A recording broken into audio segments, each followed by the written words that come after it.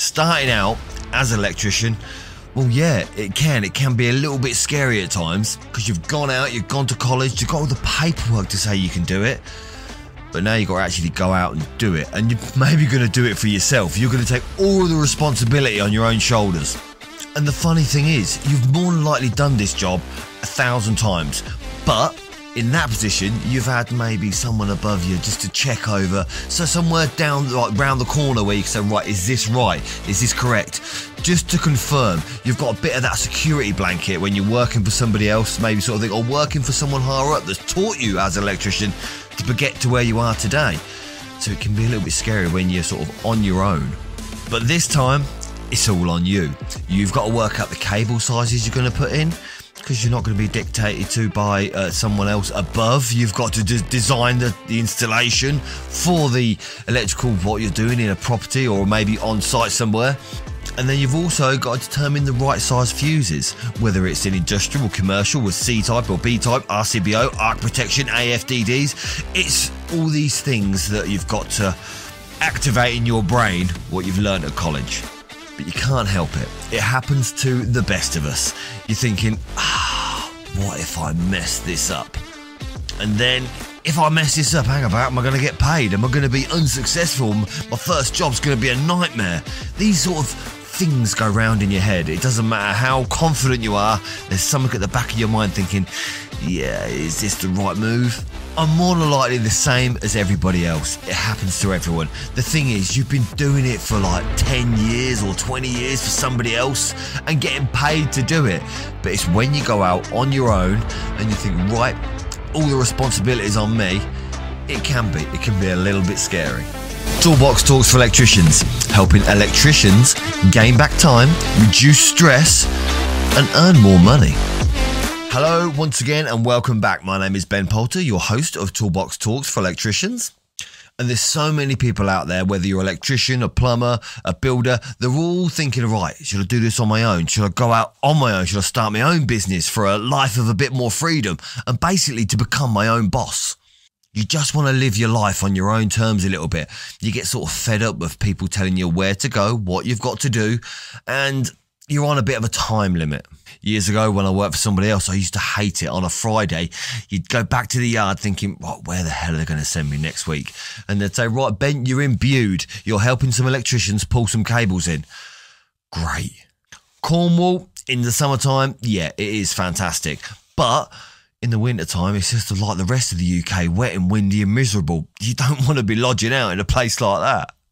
But I do have a lot of respect for somebody where they've took the leap. They're going to do it. They've decided they're going to do it. They're going to go out and they're going to work on their own. They're going to start their own business because it is hard and it's not as easy as maybe everyone makes out it to be. Like, yeah, you can start up on your own. It's a piece of piss sort of thing. It's not. It's difficult and there is challenging times, but it's how you deal with them challenging times is what matters, that makes it more successful in the long run. Because if you speak to anyone that started their own business, they said, yeah, it's easy. Yeah, maybe now it's easy because you've got established, you've got into your routine of the things of how you do things and how you get work and your wholesalers you go to.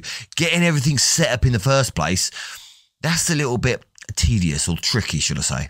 Because unlike being employed as an electrician or being employed in any job, all the responsibility is now on you. You've got to do the quotes. You're responsible for the invoices. Obviously, get the money in. You've got to pay the wholesalers. You've got to keep that van maintained. It a lot of the time was something that I noticed as when I started up on my own. I thought, well, hang about, yeah, I'll get insurance, public liability. I've got to do all this. I didn't have to get that when I was employed. Everything was done for me. So when you're employed, yeah, it's a bit of an easy life sometimes. Yeah, you earn a lot less money, but you need to earn a bit more money being self-employed because you've got to pay for your van, especially if it needs a repair every now and again. When I first started out, the little vans that I got, or the dodgy rubbish vans that I first started out with, which were a bag of bolts, they did need repairing all the time, and they probably used a lot more fuel. They were rubbish. And then it comes down to the kit you've got as well. You need to make sure you've got all the kit to do the job. Because when you're self-employed, when you're employed and you work for a company, if you haven't got the right kit, you can just go back to your boss and say, look, I need this specialised kit. And they've more than likely got it in their storage area, or one of the other electricians have got it, so you can borrow people's kit to do it. Like I remember when we were making off these 150mm cables. You weren't going to do it with them hand crimpers. You needed a battery crimper, a hydraulic crimper, and they were sort of $1,000. So the company that I worked for went out and bought a few of them. They had a bit of money there, sort of thing, so they could do that, and they did make our life a lot easier. But if you're doing it for yourself, you've got to find that $1,000 to go and get that kit. And then you've got it on your back as well that you've quoted the job, you've sat down, you've done it in detail, you say, right, this is what I'm going to do, how I'm going to do it, the materials I'm going to use. Then when you get to do the job, there's always a little bit in the back of your mind thinking, sugar, have I done this right? Have I priced the materials for what I'm going to use? Am I going to make a bleeding profit here, basically? Well, this is something that I didn't do when I first started out. I just got excited, went straight into it, started leafleting and trying to do my own work. I didn't make a plan. Anytime, I always say to people, fail to plan, plan to fail. And it's so true in everything you do. If you make a plan to start with, how you're going to do it, what you're going to do, and stick to that plan. And then every little step you take, sometimes it might be difficult. You can't find the work, maybe. You can't find the credit. You get a decent credit at wholesalers. You make a plan to overcome that step because you need that step. This is the step for the master plan. So all these little plans, all these little steps that you take, you need to find a way to overcome each one. I think it's called getting all your ducks in a row. Basically, you get all your ducks in a row, ready to fire, ready to go out there, ready to start your own business. So firstly, take your time to sit down and write a little bit of a list of outgoings, your insurances, your public liability, and maybe the fuel for the van, the things that you need. Because obviously, when you're employed again, it was fantastic. If you needed to pick some PPE with some goggles or a hard hat or a high vis, you just go to the storeroom and pick some up, or just go on account and you go and get it from the wholesalers. I got so much kit from the company I used to work for, but when it's on your own and it sort of gets damaged and you've got to replace it, you realise that, hang about, them boots were 50 quid. That's a bit expensive. So you've got to make allowances for everything that you need. So make these lists and then go out there as well and get an account. You get everything on account because it makes your life a lot easier. You don't have to, a lot of people don't like having it on account. It's a bit like a credit card, a credit account. But on a wholesalers, they look after you a lot better. If you've got a trade account with a wholesaler, don't just get one either. One you might use, your main one sort of thing, yes, but get two, because one wholesalers, they don't always have the kit in and you might get a different branded kit from somewhere else. So get at least two. I'm one of these geeks that went around the whole town and got an account with all of them, just in case that was the closest one I was working to, because it made my life a little bit easier. And if you have an account with the wholesalers, you do. The trade get a better price. Whatever you say, whatever you do, Joe Public get a worse price than what maybe a trade electrician does. So get yourself a trade account, because I did this in another podcast. I tested out going into a wholesalers as Joe Public and seeing what I can get these materials for, and then phone back up as a trade accountant, as a trade person with an account. And yeah, you got it a bit cheaper. Another thing, I think a mistake what I did when I first started out is when you go around somebody's house and you give them a quote. They'll say to you, oh, mate, how much is that going to cost? And the little numbers will tick round in your head and you think, yep, I could do this for a couple of £100. So you say, a couple of £100, you can't help it. The first thing that comes out your mouth. But don't do it, because then you go back and you work it out and you think, flip, a couple of £100 is going to cost me that for materials. So you have to go back to them and say, look, sorry, but it's more, because you've got to put your labour on top. So don't tell a customer like a price top of your head. So you got to go back, you got to work it out, unless it's putting up a light or changing a socket. Yep, you can pull a figure out of thin air sort of thing, 55 quid to change a light, you could do it there and then maybe. But if it's a big job like you're fitting a new circuits into kitchen, you're upgrading the board, just say, okay, I'm going to send you on a quote, so we've got it on a bit of paper, so we're both singing from the same hymn sheet in a way. You both know what that job is going to cost you, so you don't have to come back at the end of the job and go, well, yeah, I did say 200 quid, but it's 250, because a customer will moan without a doubt, especially in domestic. And also, when you do the quote, you can maybe have a little bit of detail that you put at the bottom. When you say, if you've got to do chases for maybe some sockets, you've got to chase down the wall, you've got to rip that plaster off. It's how it works. You maybe got to, if it's dot and dab, you've got to put a few holes in the wall to get that cable down, to get your capping in or anything like that. Then put that in your quote as well. Say, look, sorry, mate, but I do not make good after the chases. I put the clips in enough so it's nice and tidy and it's safe, but you will need to get a plasterer to come and finish, because the amount of times I've been to people's houses and they say, well, hang about, what are we meant to do with that? It's a mess. Yeah, I know it's a mess. I had to make the mess. I had to smash all the plaster out. I'll tidy up, I'll admit that. I'll tidy up after myself, but I don't plaster. I've tried plastering. I am rubbish at it. You need to get a plasterer in to come and make good. They're a professional job. They make it look 10 times better than what some electrician that comes along and fills the chases in. It's not my forte. And when you're starting out and your name gets around and people sort of know you and they ring you up, you'll get these little jobs when, I don't know, maybe they're trying to help you out. You say, well, can you just change this light fitting? I just want an outside socket putting in. But you can use these jobs to your advantage as well, because if you're there, you'll put an outside socket in, maybe change the light. Obviously, you're going to turn the board off. You're going to test it when it's all done and dusted. There's always recommendations you can spot. Tag a little added bit of paper or add a little few notes, like, I hope you don't mind, but whilst I was in your property, I could recommend that you maybe your lighting circuit is not RCD protected. I could maybe recommend that you haven't got surge protection in your property. There's always little recommendations that will get you just a little bit more work. And I'll be honest with you, the customer will appreciate it as well. You just giving them a little bit of advice. You can say to them, look, it's not critical, you get this done, but this is something that I recommend as an electrician. Because a lot of jobs that you go around, people might say the whole house went off. It was a nightmare. Everything went off. The RCD tripped and took the whole house out. The electricity is a mess. And you might say to them, right, it's not a mess. You've got water in that outside light that's about 100 years old. So you take the light down, replace the light. But you can suggest to them to say, look, you've got a split load board. This could happen again with maybe your old appliances, the old socket that you've got out there, the old wiring hasn't been tested maybe. So you could maybe recommend an ERCI test on the house, or what I reckon you could recommend is changing that board to RCBOs, where you can explain that if there's a problem with one circuit, that individual circuit will trip. It won't take out the sockets for your fridge and freezers. It won't take out your upstairs and downstairs lights. It will separate it up. It's a lot more convenient for a domestic house. And that is a lot of way what I've said to people to basically get them to change the board. And I like doing RCBO boards. It separates it up. It makes it like a lot neater. And it's more convenient for the customer. Because I feel that customers don't only want things to be safe in their property, they want less disruption. Minimal disruption, should I say. If they're going to have a circuit or have a fault, something like that, their cooker goes off. They don't want their cooker to take all their sockets off as well with the RCD tripping in a split load board. It's an inconvenience.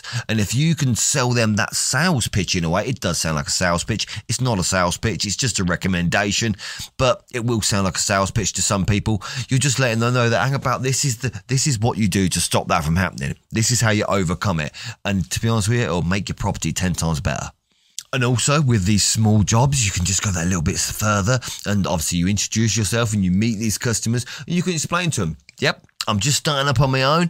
Could you give me maybe a Google review? Or if you feel like it, recommend me to your family and friends. And there was a few other things I did as well to sort of build my business over time, like newsletters to customers. But that was something that I did like later on down the line. Because at the beginning, I didn't start off making better money than I was subbing at the time. That came later on. There's a few lessons I needed to learn before actually I sort of got deep into making a decent living and a better living than I was subcontracting, building a business on my own. And one job that sticks in my mind, it was when I first started out. It was through My Builder. And this was when My Builder was first started out as well. So I signed up to My Builder and I got a few jobs out of that. It wasn't too bad when it first started out. I'm not sure what it's like now. Obviously haven't been on My Builder for 10, 15 years. But it was one of the biggest jobs I was starting out on my own. It was from a fireman. I remember, I think his name was Steve. Can't remember now, but it was a fireman. He'd bought a house to do up because he was a chippy, but he needed an electrician to come in there and give it a whole new rewire. And I thought, this is quite a good job for me as on my own. This is something that I'm going to start doing on my own business. So that was, when you just do a whole rewire, it's nice. It's nice to get your hands deep into something where you can get it done and do a good job, basically. And I knew that fireman or Steve sort of thing was doing it to flip the house. So I went in at a good price, a competitive price, trade for trade in a way. And it was empty, so it'd be nice and easy. So I think I went in around 3,500. which was pretty cheap, I think. Looking back now, thinking £3,500 to rewire a 3-bed house, yeah, that's pretty cheap. But it was something when I started out. I wanted to gain the experience as well with working for myself and with the wholesalers and things like that.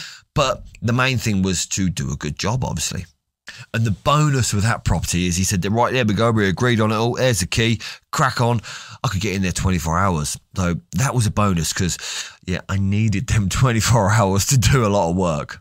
And I wouldn't say that when I started out I was a slow electrician, maybe just a bit cautious. I remember when I first fixed it, I would bell the cables out just to make sure.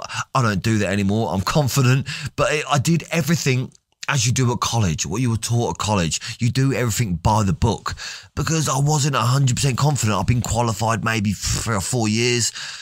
Well, less than that, to be honest, I think, because I started out as soon as I was qualified. So, yeah, I hadn't been qualified for long, so I wanted to make sure that everything was just tip-top. So I did it how I was taught at college. When you wire a circuit, you test it before second fix. I don't do it anymore. I'm confident now. You see where the cables are going. You know they're not damaged. So I don't really test it. I'm quite confident. I'll test it all, back it when it's done and dusted, when I can turn it on and energise it. Do the last test. And that's a lot quicker. But being a bit of a geek and doing it like this as well, I don't think I made a fantastic profit out of that job. Yep, I earned money, but I probably earned about £100 a day. It weren't the best job to make the best profit out of the job. But another lesson that I learned that I didn't mention to the customer, because he comes along later on and goes, Ben, can we put TV points in every room? Yeah, we can, but I didn't quote for that. Ben, can we do this? Ben, can we do that? I'm like, right, okay, sugar. Yep, we can do it all, but I wanted to get it down on paper. I didn't get a chance. We just had to verbally agree it. I swear there were so many extras that I must have missed out on to when I eventually did the invoice for him. But now I mention everything. Do you want TV points put in your house? Or do these days even, do you want network cabling? Because people understand that if you're disrupting the plaster in a property and it might be a couple of £100 more to buy a load of Cat 6 cable to run into each position in the house, then yeah, it might be a little bit of an extra. But it's a nice, easy job because they might ask for it later on. So you've got to mention it to them to say, would you want this? Because then you could say later on, yep, it's done. Like, maybe later on you can say to them, sorry, that it's too late because you did mention it. You did ask them. Well, you're saying that, but sometimes customers do say, I've had a little thought, Ben, I do want that RJ45 plug. Oh, you're like, okay, we can do this because customers are always right and you've got to do it. But as long as you can explain to them, yeah, it's extra work because I've done that bit now. But the problem that I had, that I didn't write everything down and get it agreed, like the TV points, the supply to the shed, all the extra lights or the extra sockets under the cupboard that they needed for maybe a tumble dryer, I didn't get them agreed on paper. So when it come to the end of it, I wrote it all down. That guy just assumed I was going to throw it in with it. Oh, I thought that was included. Well, no, because you asked it to be extra. So it was a difficult bit of an argument. I had to bite the bullet in the end because I wanted to stay friends with the guy because I think he was flipping a few houses.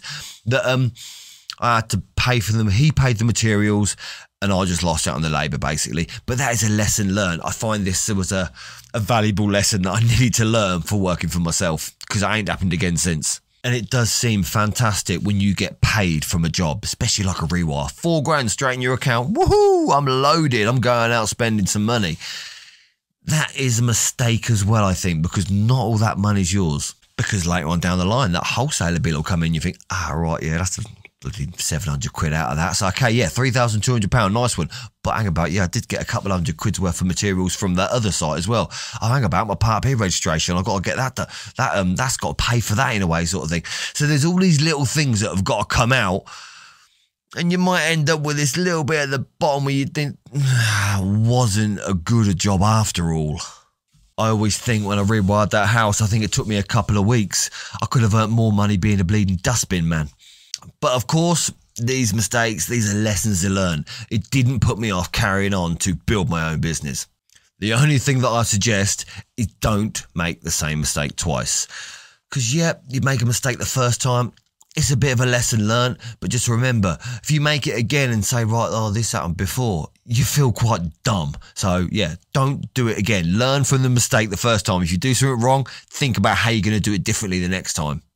As with anything, the more work you do and the more your business builds up, you'll do the quotes and invoices a lot more and more. And you'll get a lot more confident in what you're recommending to the customers. Sometimes you can go to a property and say, look, if you're going to use this room, it's quite far from your router. You could probably do an advantage with running a Cat5 cable for your internet rather than relying on the Wi-Fi. Because things like that will come over with experience.